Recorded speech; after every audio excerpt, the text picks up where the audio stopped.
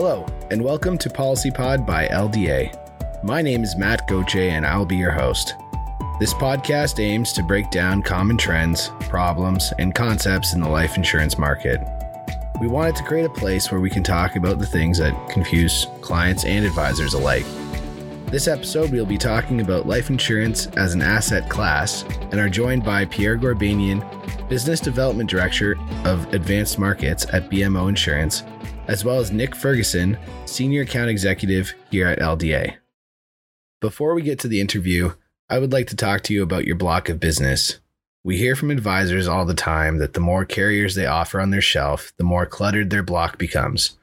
With policy renewals, issue dates, clients across multiple carriers, it can be quite complicated to keep your block organized. However, we have a solution. With the Life Design Analysis, you can import your entire block of business into LDA. It will automatically sort your clients, organize your in-force policies, and give you ongoing reminders about upcoming renewals, birthdays, and more. You can sort your in-force policy by urgency level to see what upcoming renewals are imminent, and our platform will even pre-generate insurance cases for term renewal and conversion opportunities. To learn more about how Life Design Analysis can help with your in-force block of business, contact us today at info@lifedesignanalysis.com or go to our website and select the Ask Us a Question tab on the right-hand side. Before we get into the interview, I'd like to introduce our guests, Nik Fergusson and Pierre Ghorbanian. Nik has been an integral part of the LDA team for 5 years. Originally, he began his industry journey studying his CFP designation along with completing a number of other licenses along the way. Having worked for CIBC and always being a tech-forward person, joining LDA was an easy transition. Now Nik works with all levels of the distribution chain from independent advisors, carriers, MGAs, and wealth management firms.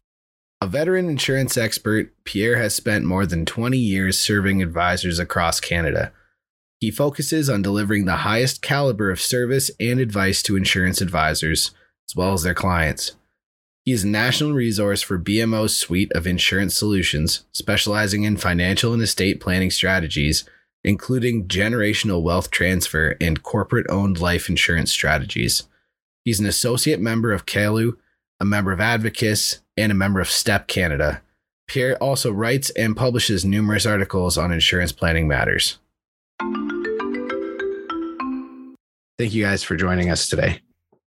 Well, thanks, Matt. Thanks for having us. So Pierre, I'd like to give a little bit of a background on who you are and your role at BMO, as well as a little bit of history, background of your employment. Sure. Again, my name is Pierre Ghorbanian. I do work at BMO Insurance, Advanced Markets. In terms of my background, I've sort of been at this business for a good solid 20 years now. It's kind of crazy. Started off at Canada Life, did that for a few years, and then moved off into the advisory world, kind of specialized in niche pension solutions, namely RCAs, and doing a little bit of corporate loan life insurance as well. And then about 2011 actually, I got connected with the wholesaler or with a recruiter, and we had conversations about BMO Insurance and potential this new department that was sort of being created, Advanced Markets, to sort of look after the larger case market, working on conceptual selling. So basically, my role ultimately is sort of helping our wholesalers across the country and their advisors in positioning large cases, sales concepts, working with the various units within BMO Insurance, actuarial, underwriting, our underwriting consultants on complex cases, and working with advisors and their centers of influences and trying to nudge these cases along and get them to settle. That's effectively what we do at Advanced Markets. Right on. So the concept that we're talking about this month is using life insurance as an asset class. And it's not typical use, obviously, when people think of term life insurance or end of life. So what is the concept more broader than that, as well as how does it really differ from those traditional asset classes like stocks and bonds? Yeah, so I mean, insurance as an asset class, it's basically a way of kind of structuring your overall portfolio. And so with insurance, it's not quite directly, say, like a stock or a bond, because there isn't a direct correlation between the two, because usually there's some sort of lag that happens along the way. So if you have something like a whole life policy, obviously there's stocks and bonds inside the whole life investment fund, along with other things. But if there's a really great year in the equity markets, you're not going to see this immediate lift in your whole life investment portfolio. Conversely, if there's a really bad year, it's not going to take a really big crash either. So, it basically has this, I would say, a delayed reaction to what's happening in the markets. And that can be very helpful in the client's overall portfolio and managing sort of some of the emotions that go into investing. Perfect. And what are the different types of life insurance policies that can be used, such as whole life or universal life? Yeah, I mean, like as a whole, I would say UL and whole life are the main core policies you're going to be using. And depending on how you structure the policies, as an example for whole life or for universal life, you could pick an equity account and you can have that instant reaction to equity markets. Conversely, you can pick something like a GIC equivalent. A GIA is what we sort of call it, where it doesn't have a direct connection between the markets, and it's just tied to a fixed bond rate. And then you can have like balanced portfolios, which have partially delayed reactions.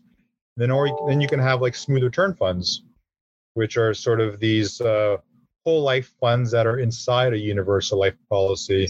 So typically it'll guarantee no negative returns. You're going to get market performance, but you're not going to sort of have these immediate reactions to the ups and downs. And then you can also go into private equity investments as well inside universal life policies. So you could have private mortgages inside UL policies. And those are quite interesting because those are not directly related to bond or equity markets. They're typically tied to prime lending rates.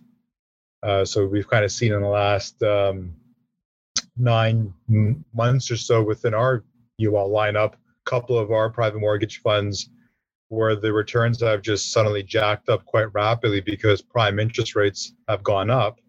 Mm. And typically these kinds of mix are tied to the way they're structured as prime plus 2, prime plus 5, prime plus 10, depending on the deals that these underlying fund companies are securing. And of course, whole life, whole life is actually the main market that we typically see in the market that's typically being used. But with us, we have a good mix between UL and whole life that's being used as part of this concept. Got a question there for you, Pierre. So it kind of understanding the basics of the concept, kind of as we talk about it here, is using like a UL or a whole life then something an advisor would effectively use to kind of replace a part of an existing portfolio, or is it something that's standalone? Like how would you consider that from your perspective? I think it could probably, I would say, complement what you're sort of doing. So like, for example, if you have a lot of GICs and up until a few months ago, GIC returns were not that particularly great.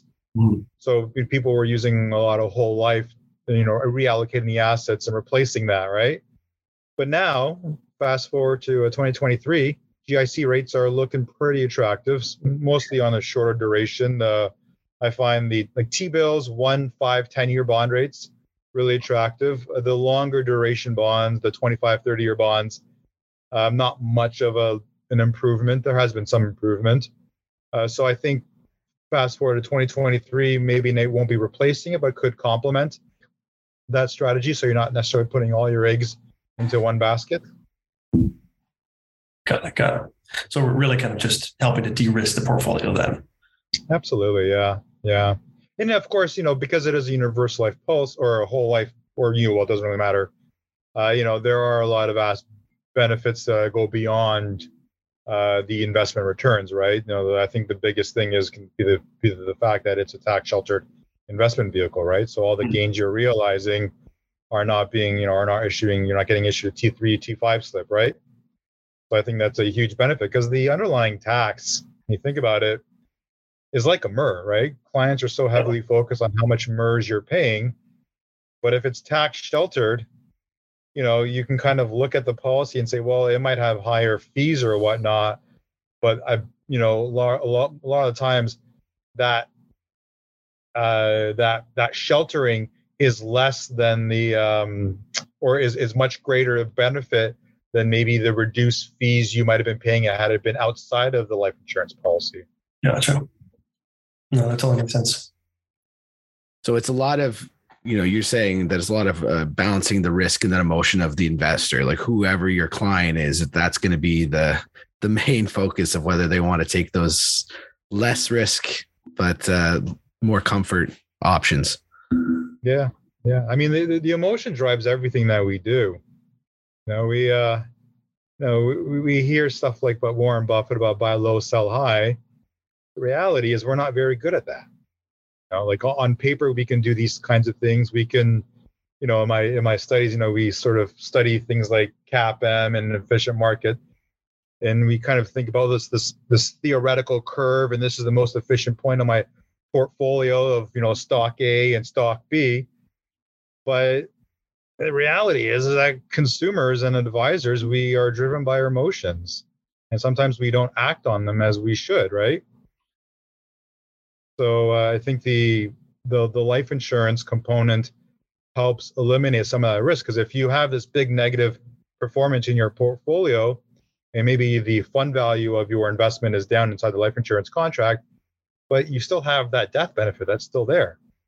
So you haven't really, your portfolio as a whole hasn't really taken a massive hit, because while your account value dropped $50,000, you still have that $1 million death benefit. Right. Mm-hmm. And shielding from it. Yeah, exactly. Mm. So I think the insurance helps remove some of that emotional element in investing. How would you, if you were giving this to a client, how would you want to structure the policies so that they would maximize the potential value to the client as an asset? Well, I mean, not to give you sort of generic answers, but ultimately it depends on the need of the client, right? And if it's personal policies or corporate-owned policies, their risk tolerance, each type of product has their own kinds of pros and cons to it, right? And what underlying investment you pick, right? If you for example, if you have a conservative investor, and so, they're not really interested in going to equities. And so you would kind of think, well, whole life might be that go-to product, right? My client is 75 years old, and so let's buy a whole life policy. But, if you had a corporate-owned application, you may not necessarily want to go with a whole life policy. It might not be a popular opinion. You might actually want to just use a UL policy, go use a YRT structure, which will give you the best ACB grind, and pick a nice smooth return fund that will give you that whole life like experience. So you're not going to have any negative returns, but you have much better efficiencies and CDA credits down the road to maximize estate values. So I would sort of look at the client risk profile and their ages as well, right? That sort of drives things as well. The example that I gave you might not work that well for a younger person, because the way the cost curve works, as it kind of grows over time, that cost curve might get pretty high. So I don't know if that necessarily helps you, but the answer typically tends to be depends. Yeah. I mean, that's 50% of the life insurance industry game, right? It depends. Yeah, it's like I can have the identical age client, but I could recommend two different solutions, because one might have a different risk tolerance. One might be corporate owned, one might not be corporate owned, right? That's right. So what are the differences that you see a lot of the time when it comes between those two? Like when it is a corporate comes to, like the corporate policy comes to you, as opposed to a private, like what is the biggest differences that you see normally between the two? In terms of the structure of them, or the structure, just the way you approach it. If you were the advisor approaching the situation, how would you approach it differently, or what would you look at differently between the two?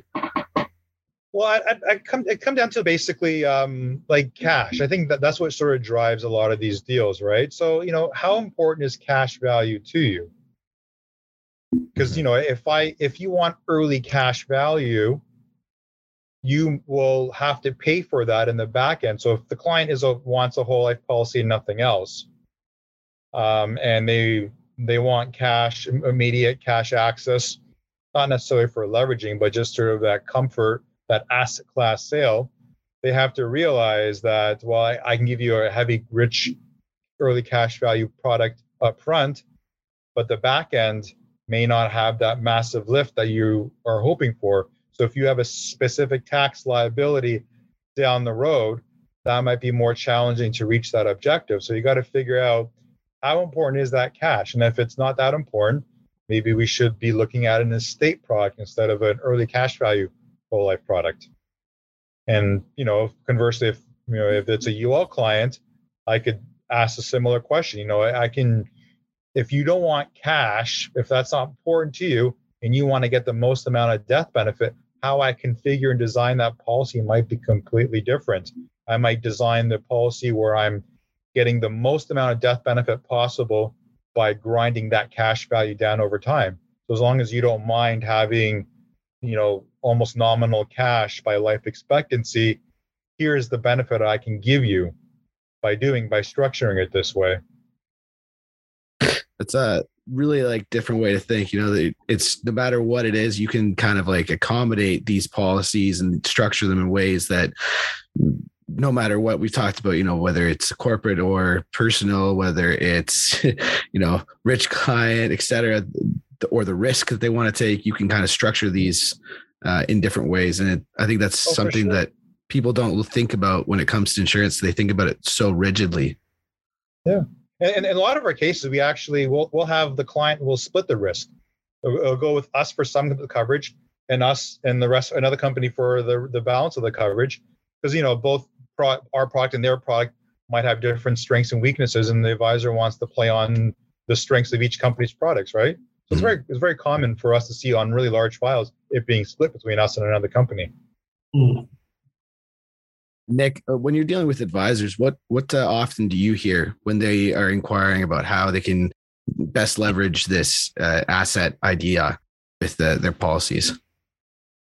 In my experience, it's kind of the day-to-day speaking with advisors, and they're looking for ways, first and foremost, to kind of expand their business or expand their horizon for their business, as far as maybe kind of moving from the middle market and scaling their business into kind of more of a high net worth potentiality. As far as the solutions themselves, again, kind of highly customizable to the situation. I will say, kind of even just in discussions with kind of other industry players like Pierre and people like Chuck Shu at Canada Life, there's a lot of, in some cases, concern around making sure advisors have kind of the best possible information at their disposal to make sure they're, one, being compliant, and two, giving the best recommendations to their clients too, based on the situation. Because like Pierre said, these things are so customizable. There's a million different iterations of everything. Every single person, despite how similar they might be, their two solutions likely will be entirely different. And so I think that's kind of kind of the scare and also the appeal to it, is that some advisors are kind of hesitant to work with it, in the sense that it's a lot to take on, especially as a newer advisor. But also at the same rate, that opens up totally different opportunities for an advisor business, as far as size of cases and potential opportunities and the type of clients to work with. That would be kind of the rundown, kind of from my perspective. Well, I have one last question, Pierre, for you, kind of a wrap up here. But if you were to sit down with a younger advisor, somebody who's just newly entering the field, what kind of advice would you give them surrounding using life insurance as an asset, or the way that they can think about how they can best meet the needs of their clients? I would say, talk to the client and really find out what drives them. A lot of times I come across advisors that will like want a million quotes done without even having much of a meaningful conversation with the client. And the advisor might make certain assumptions because of some of their own biases they actually have, because they sort of way they sort of run their business.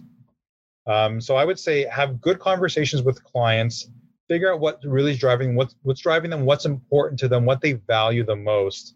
And then you sort of work backwards to figure out the product. Like the product is the easiest part. Once you have all the facts of a case, product selection and designing is just, it's incredibly easy to do it. So that's my advice to younger advisors. That's a really good way to put it. Absolutely. Well, Pierre, it's been amazing having you on. It was great having this conversation. I've learned a lot. Thanks for having me. I appreciate it. Yeah, we'd love to have you on again. Sure. But thank you very much again for coming on, and we'll talk to you another time. Great. Take care, guys. Thank you. Thanks so much, Pierre. Thank you for joining us for the premiere episode of Policy Pod by LDA. We hope that you are able to take away some new understanding about using life insurance as an asset class. Anyway, that's our show. So I'll leave you with just a few things. If you've never used life design analysis before, sign up and try it free at www.lifedesignanalysis.com/sign up to see the difference it will make for your practice. That's www.lifedesignanalysis.com/sign-up. You can also follow us on YouTube at Life Design Analysis, or follow us and connect with us on LinkedIn. We'd love to talk to you. Thank you very much, and I look forward to talking with you all again very soon.